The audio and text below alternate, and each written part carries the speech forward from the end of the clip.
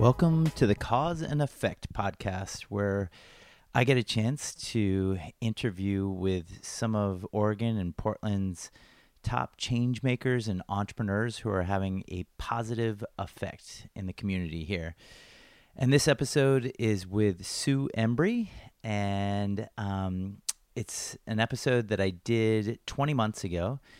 And as I listened back through it, there's a bunch of things that stood out to me with Sue. And some of those things come from a friendship that I've had with Sue over the past 8 years. It started when I joined a group called the Entrepreneurs Organization, EO for short, or EO Portland.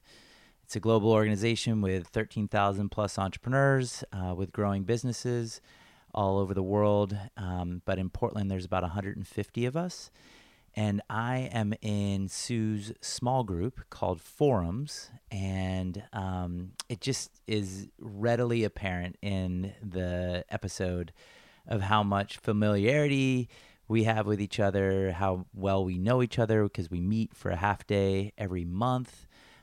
We go on retreats as a small group every year, and we go on chapter retreats and just have had a lot of shared experience. And the older I get, the more I value one of the things that Sue has, which is warmth and wisdom. And there's this unique ability that Sue has of listening to anyone talk, and in this case, me, and I just get this, like, always these nuggets of insight, this profound insight that even I'm not aware of. And so that comes across.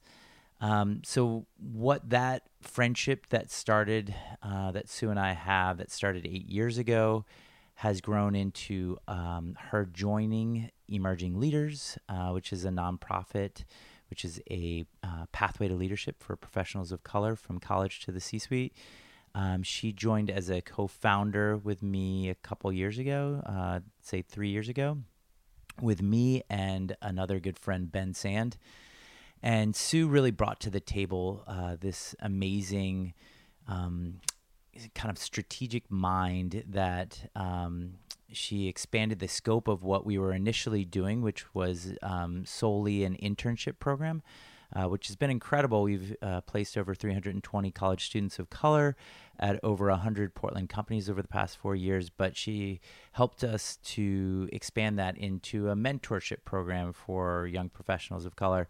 And we've just in the past year had over 100 mentor-mentee matches, and then we're rolling out a CEO roundtable with facilitated conversations around racial equity and getting out of the boardroom and into more experiences that we can lead from our hearts instead of always kind of having the mental checkbox mentality as CEOs that is super prevalent and not very helpful when it comes to racial equity.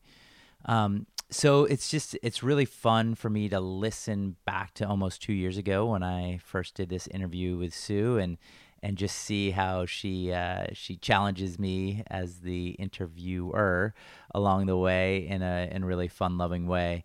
One last thing that I would say, just while I have the floor on Emerging Leaders, anyone listening to this podcast, you have a week or two to sign up as a volunteer at one of the most inspiring days of the year, which is coming up here March 7th at University of Portland. We'll have 455 of our most talented college students of color all coming for a semifinal interview event where we have over 100 volunteers doing small group interviews, kind of strength-based interviews with all of these incredible intern candidates.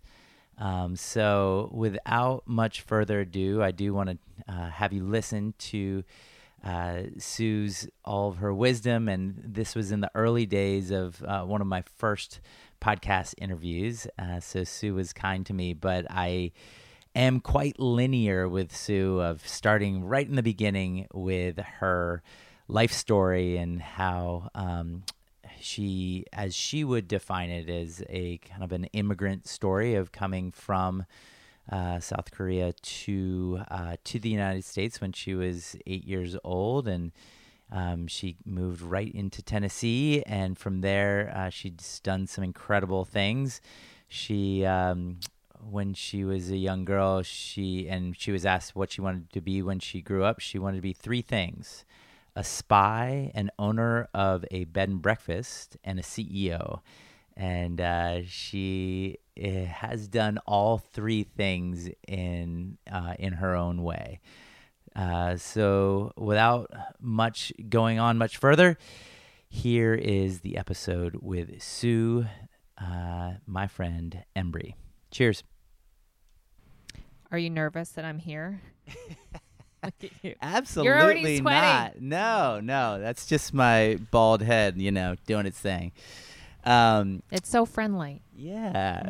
So the way we usually do this podcast interview is start at the very beginning of your life and tell us where you were born and kind of the early years of Sue.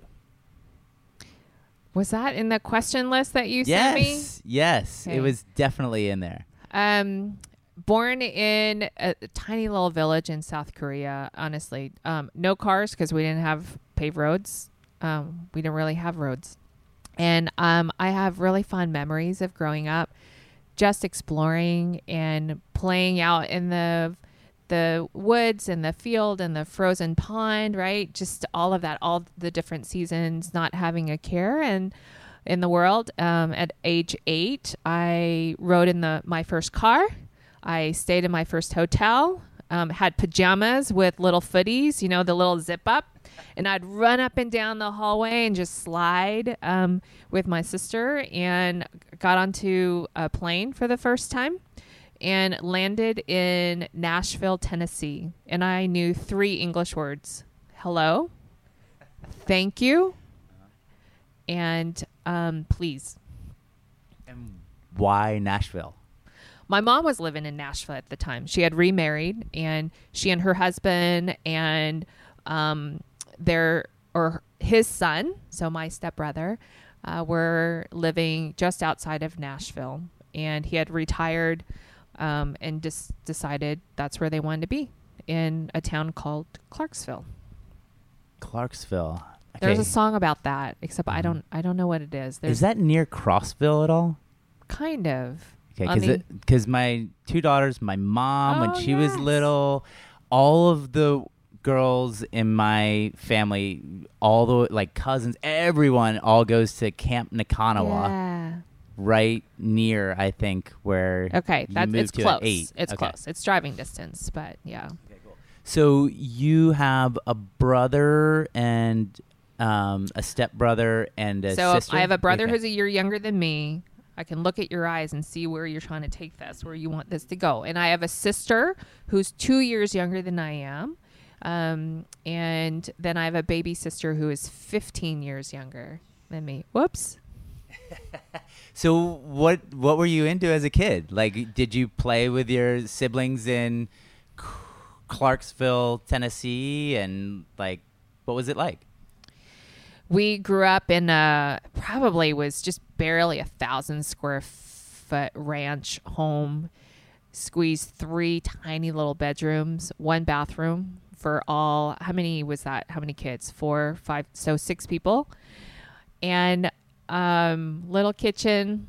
Remember the TVs where you had the big box that took half the wall, on the floor? Mm-hmm. And you had to go actually move off your sofa and go and turn the knob to change the channel.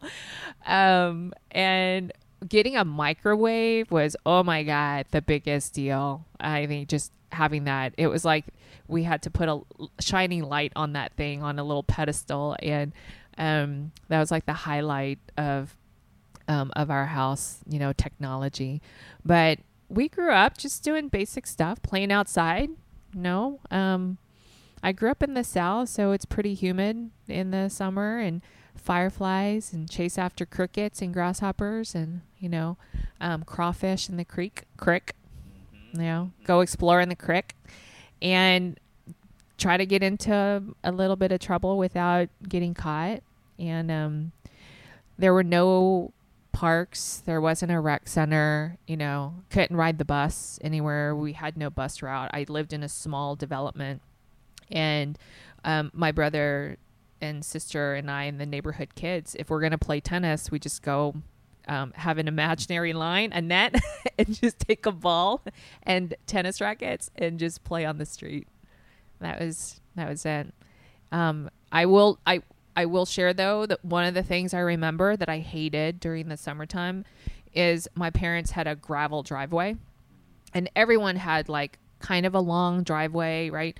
No automatic like garages. Everyone parked in the driveway.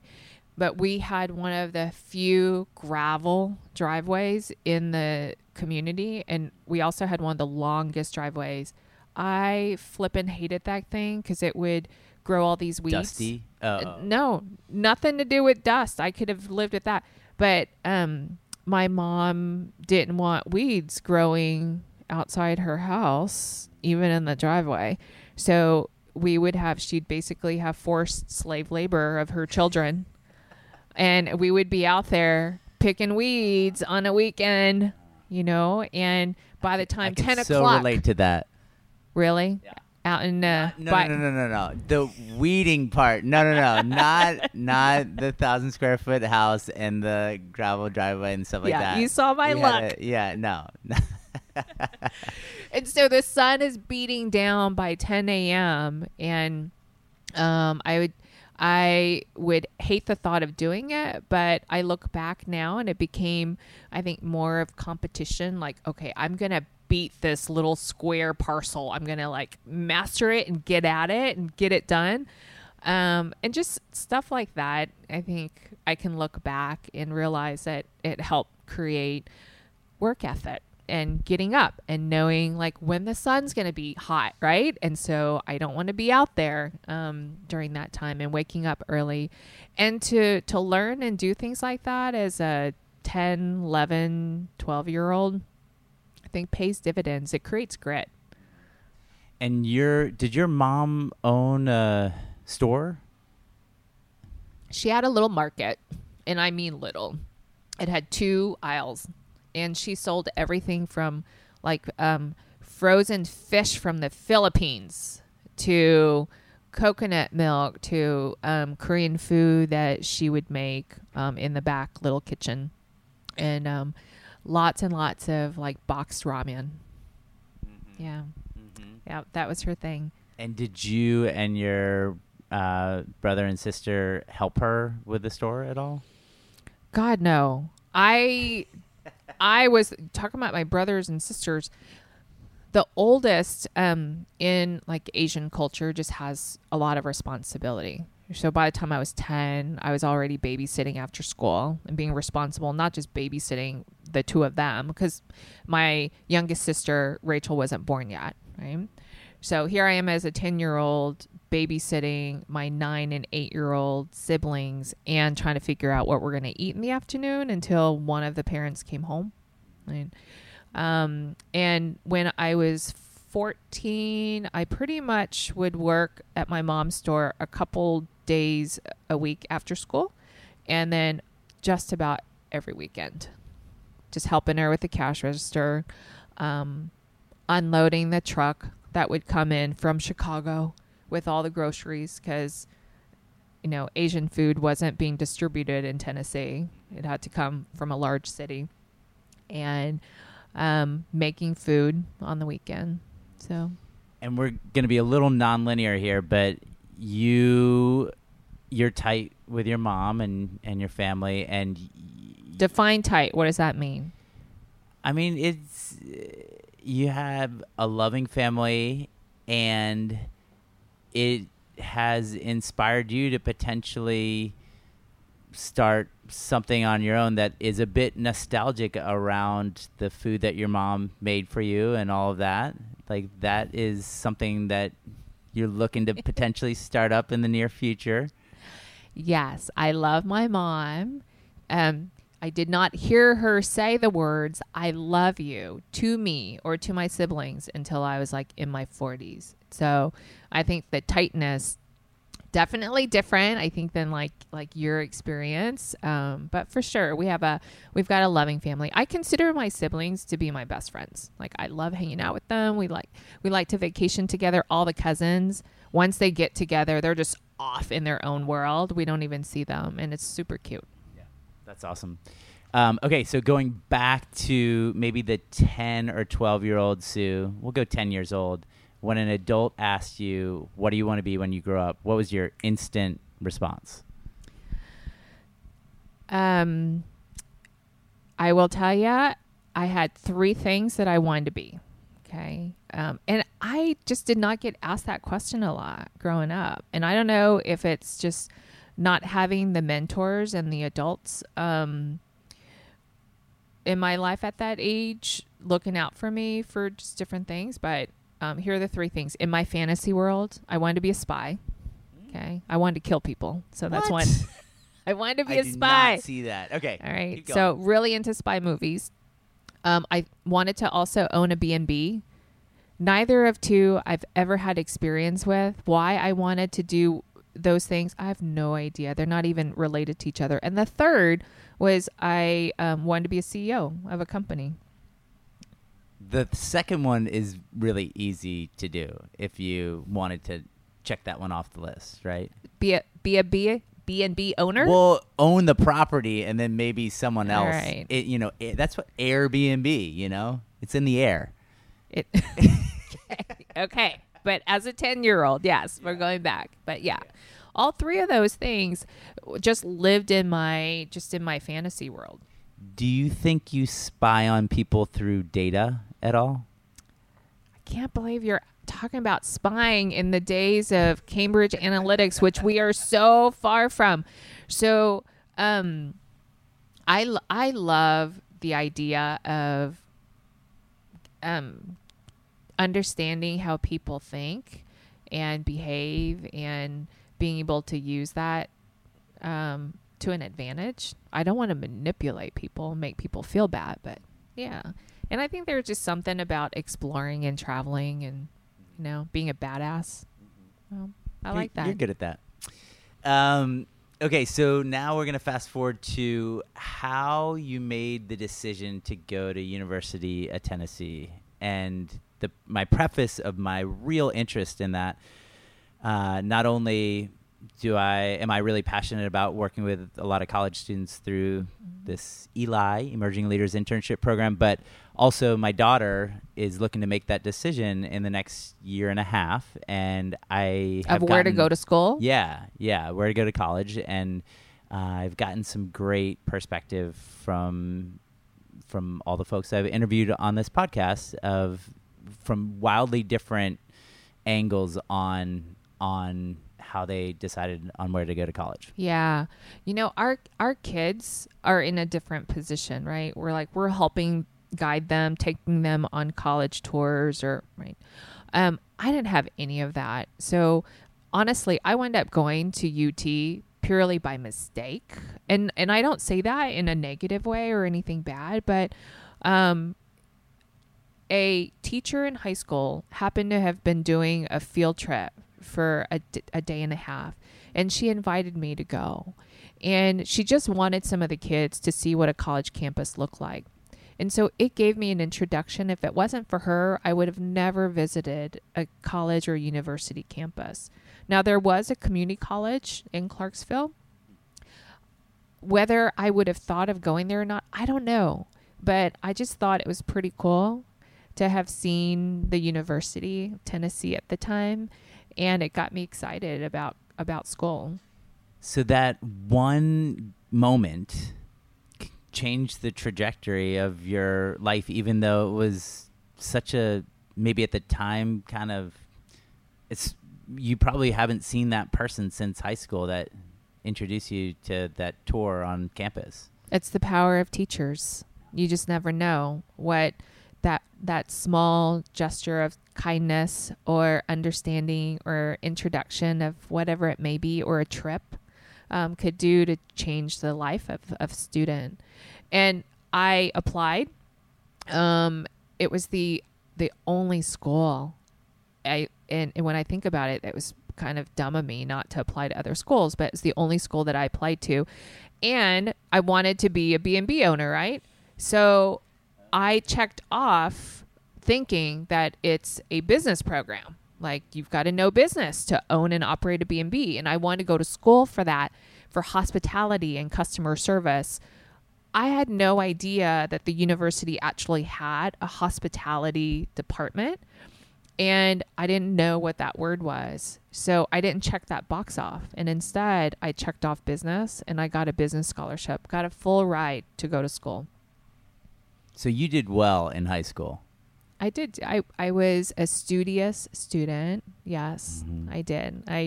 I joined all the honors club. I took AP classes. Like, I went into my freshman year, I think already pretty close to a sophomore. Yeah, I know you're smiling. Overachiever, always overachiever. That's cool. And so you got your degree in marketing and psychology.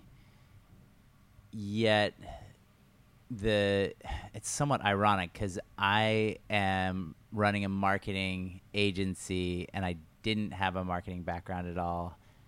And you've used the marketing background, but much more public policy. It hasn't been and that's often the case where it's not a direct correlation between what you study in college and after. Would you say it's pretty direct for you? No, but how many of us actually are in the field in which we got our, our bachelor's or master's?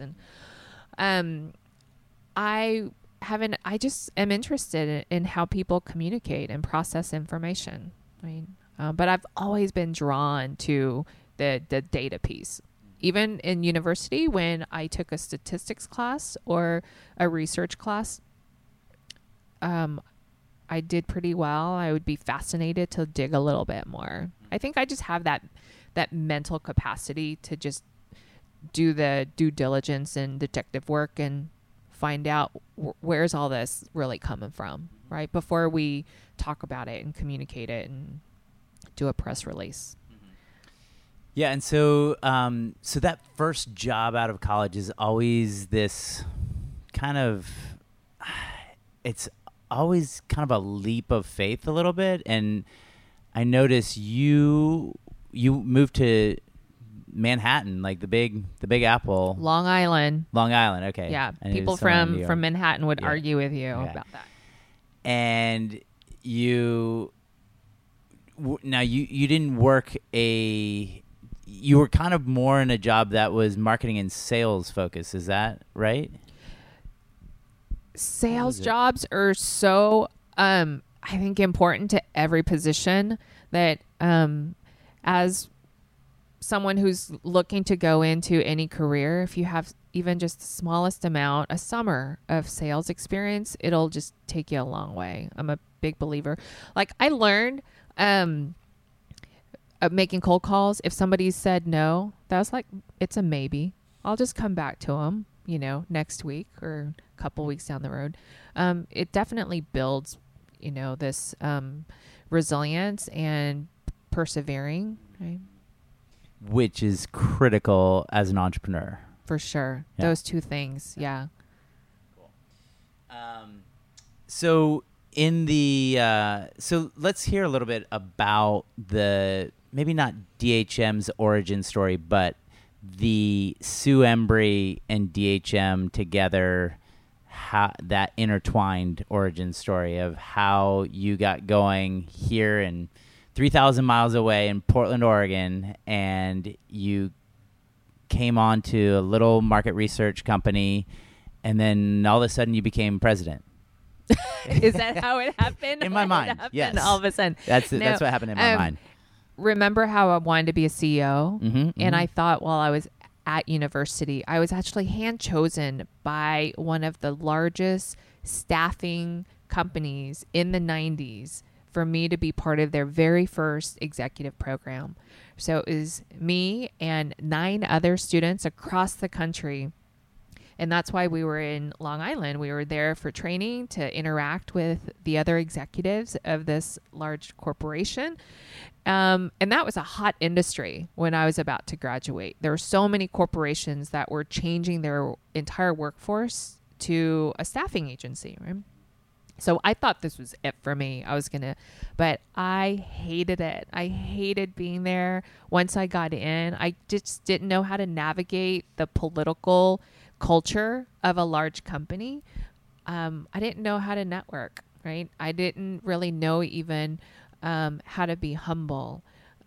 So all these things that if I had parents that could help me navigate or mentors along the way, I had to learn it on my own. So I was too disruptive. And I chose to then go and work with a small business. And I found Adam Davis and Tim Hibbets, two people who have been instrumental in my career and setting me up in a space to just allow me to take risk, right? They believed in me. They gave me the space to do it. They didn't necessarily teach me all the steps or, map out my career for me, but they gave me the space, and that allowed me to give myself permission to take risk. And I was employee number 3. So it's a lot easy to have, to be able to rise in a company when you're number 3 out of 3 people in an organization. But you proved yourself. I mean, you still had to prove that you brought enough value as the 2 other employees who happen to be owners to promote you very quickly. They had no other choice, because I went to them at the end of the first year and said, look, don't pay me anymore. Let me actually work to increase the revenue of the company and share part of the profits with me. And I started a profit sharing plan with the 2 owners, and we grew the business over $1 million that first year. And I was able to then come in and look at not just profit margins of the work that they were already doing, but streamline the different really important vendors that we had to tighten the turnaround time so we can do more projects with the small staff. And we got so busy that we either had to think about hiring staff or merge with another company. So I got to experience a merger. I got to also experience bad hires. I got to experience amazing people as well in hiring process. So it was just a really great environment for me to not just take risk, but to also learn and just grow. So let me get this straight. You were 25 at the time where you said that? 24? 24. That is a confident 24-year-old. That is impressive. Well, I feel like I've been an adult since I was 10. So, yeah. I've had some time. Cool. Got it. Okay. So understanding that DHM Research does a lot of I think there's a unique way in which you gather your research that I've learned from some of the Eli interns like Amani and some others that really captures a representative across, ethnicities, gender, all of that. And it would be great for you to describe a little bit of that. But specifically where I'm going with the question is, I know a lot of the focus of your work is with public policy, but even that has to be communicated to, whether it's through NPR, OPB, through media, to create a change in behavior. And that's ultimately what marketing is. And so would love to hear, 1, how you guys do what you do, and 2, maybe 1 or 2 campaigns that you're proudest of from your work. Yeah, and I don't think you're asking to get into the technical piece, so we don't need to do that. Listeners don't want to listen to sample sizes and margins of error, right? Really, it's around how do we actually represent the values of a community if we don't get a cross-section of that community, right? And we have to be really intentional. So if we want to reach young people, if we want to reach people of color, like we've got to already identify those specific demographics and be very intentional in how we go about getting that. Because just doing a cross section, just overall, means that we're going to get a lot more women and older people, and mostly white in Portland or Oregon, and even across the country. So we are very, very intentional in knowing which demographic groups that we want to talk to. And a couple, I think, projects, I have to think back a little bit, but one that comes to mind is data should not be shared to trying to explain how people feel. To me, it should really be used to truly understand people's priorities and values of an issue. And we're so dedicated to moving policy in conversations that represent the values and priorities of our community. And one of the projects was to help fully fund Head Start. So the state legislators and legislatures are strapped for budgets. And one of the first things that gets cut is around education, and specifically early education dedicated to preschool. And Head Start serves households of color and very, very low income. And we were so dedicated to try and help get the appropriate data to help our early learning and education advocates have good information and credible information.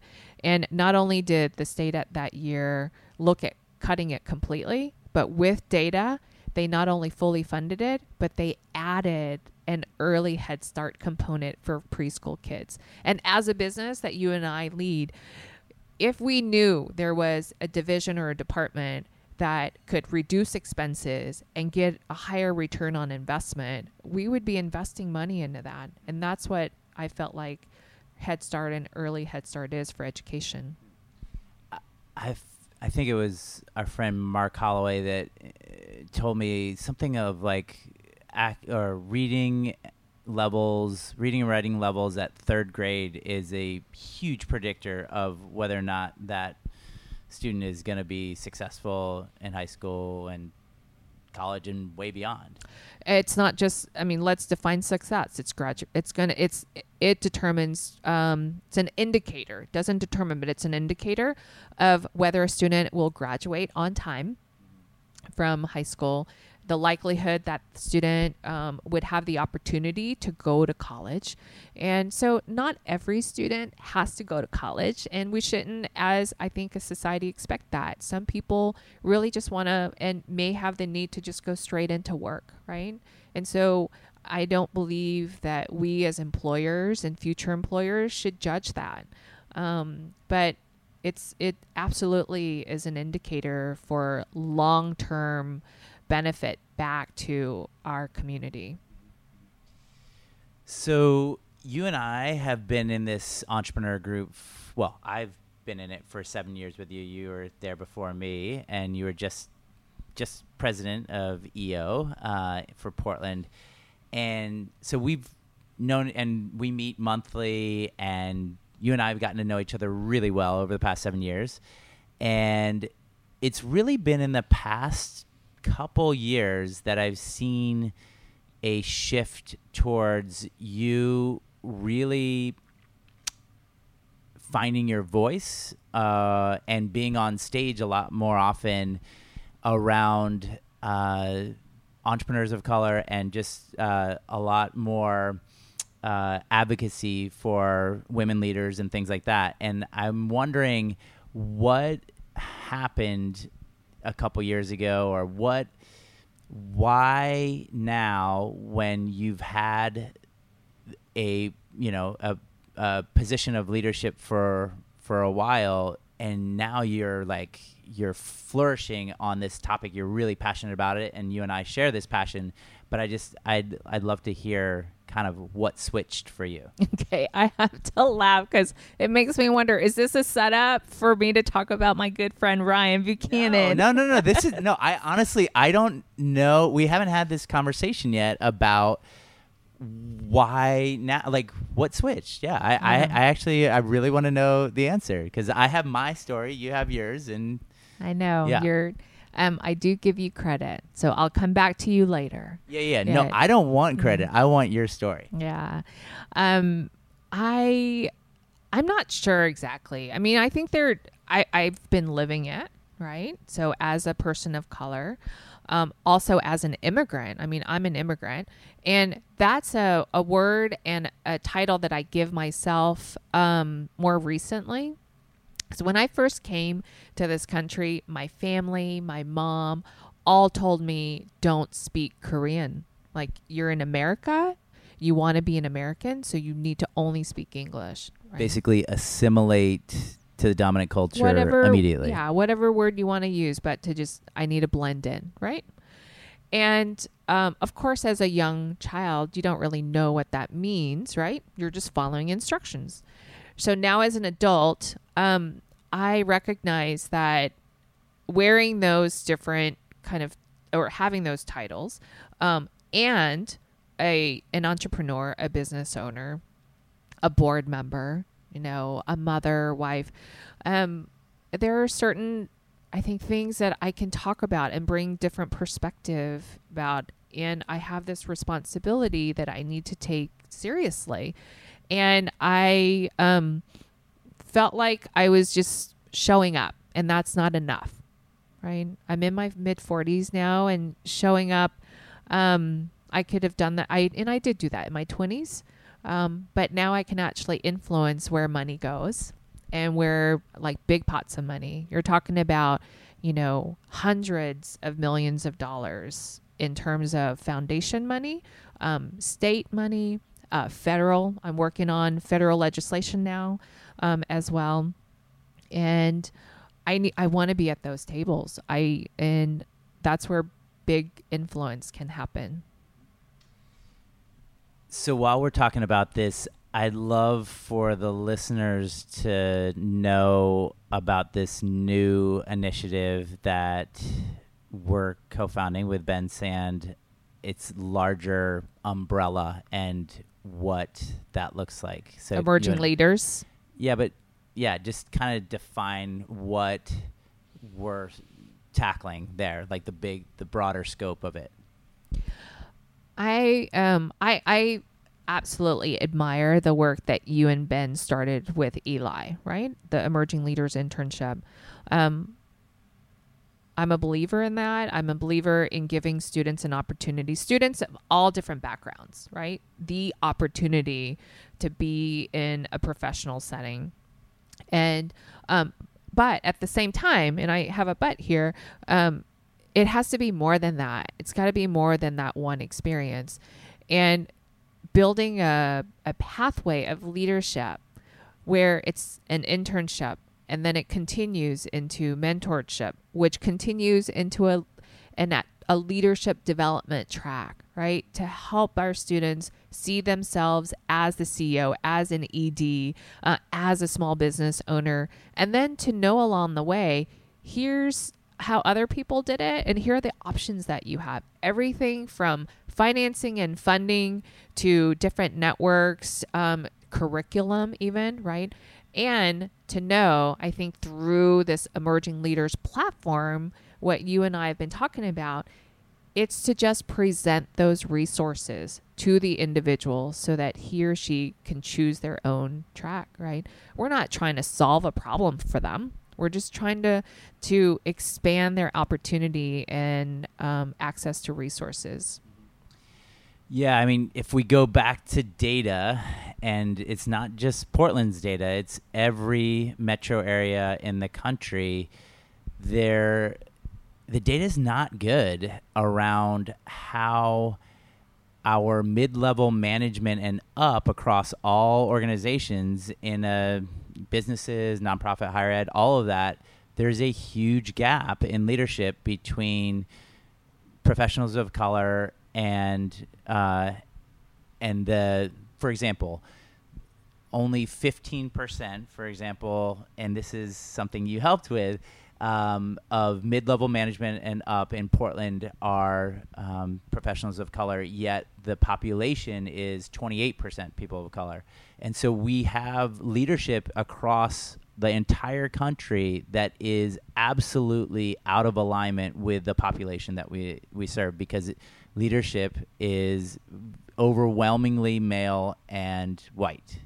And so that is one of the things that we're trying to address with emerging leaders is this pathway to leadership. And the data is the way it is because there's systemic obstacles that are in place. I don't know if you want to comment on that. Okay. Well, maybe just change it a different perspective. Yep. Like, data sometimes can be used to maybe overwhelm people. It can be overwhelming, and I recognize that, having been in this field.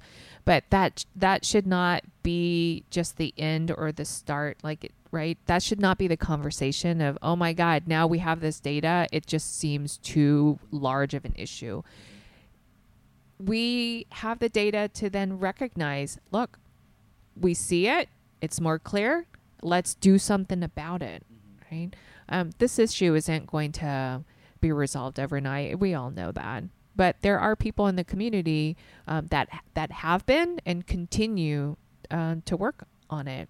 I think now we're collaborating more, and that's what I appreciate. Yeah. I think your perspective of bringing everyone to the table, and I've seen you do it again and again and again in positions of leadership that you have on boards and things like that. One of which was a great example at this entrepreneur retreat at Brasada Ranch last year, making significant others of entrepreneurs and the sponsors of the program, everyone feel welcome, is such a powerful thing instead of the shaming that can happen, even if it's self-induced.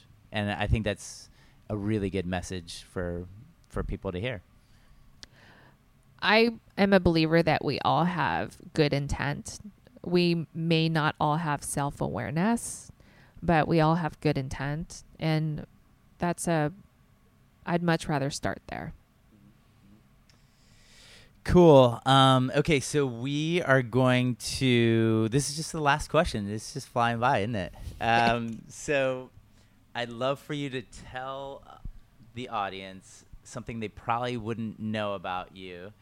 And what I'm getting at here is something that happened maybe in your formative childhood years or just after college or something like that, where it was a life moment that either gave you the confidence or put you on some sort of trajectory that you're now this community leader. Like, is there one or two moments that happened in your past that were super impactful?